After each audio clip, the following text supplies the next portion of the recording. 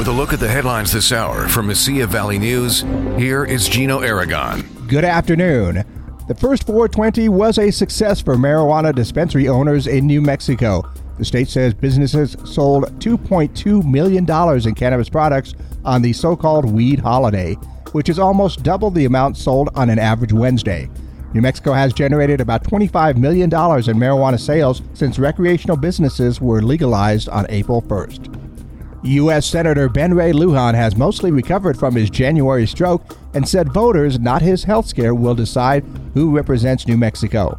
"I'm feeling strong. I'm still not 100%, but I think I'm over 90%, said Lujan on a Thursday tour of a Santa Fe high school. Lujan's recovery from a stroke is a relief for Democrats who barely hold power in the evenly divided Senate, thanks only to the tie-breaking vote of Vice President Kamala Harris. The White House agenda was thrown into peril when Lujan's stroke was first revealed. And Fort Bliss is identifying a person killed in a motorcycle crash earlier this week as a corporal at the base.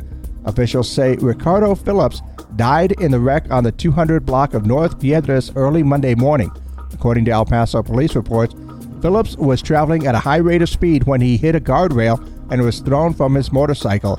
He fell 25 feet and was taken to the hospital where he later died.